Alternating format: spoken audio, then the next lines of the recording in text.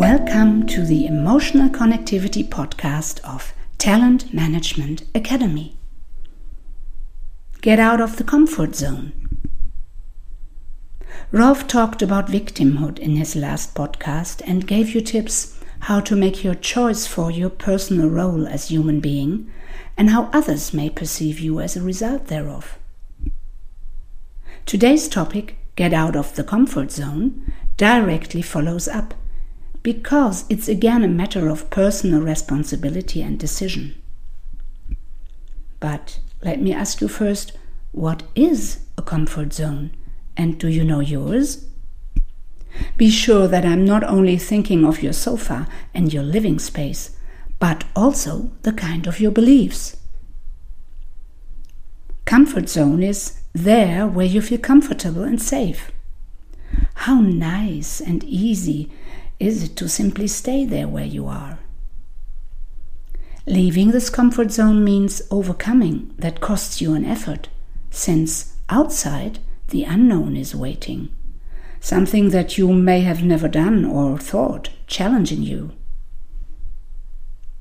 Getting started means that you make the first step. What could be a helpful mindset so that you feel motivated?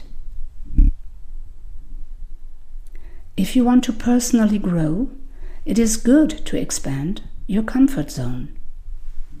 For example, you could decide, with summertime in mind, to get up earlier each morning.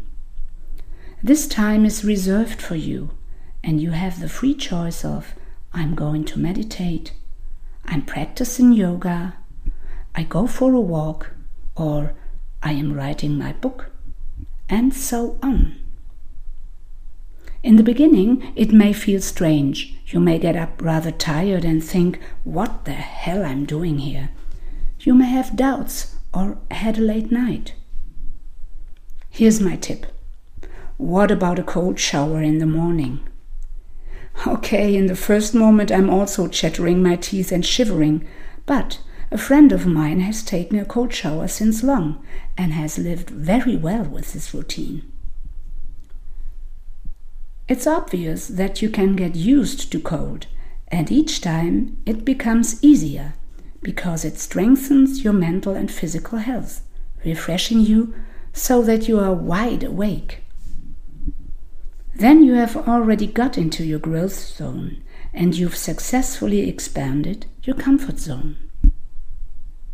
Please note, do not exaggerate. Too many challenges at the same time are counterproductive. Set your reasonable sub-goals and stand by yourself, what you do for yourself, and take the responsibility for your personal development. Considering that small steps need to be made on the road to success, provided that you are able to control your expectations. If you act against resistance, you may produce even more resistance. By the way, Rolf will give you the opportunity next week to reflect on this topic. Taking warm showers was yesterday. Have fun in exploring new zones.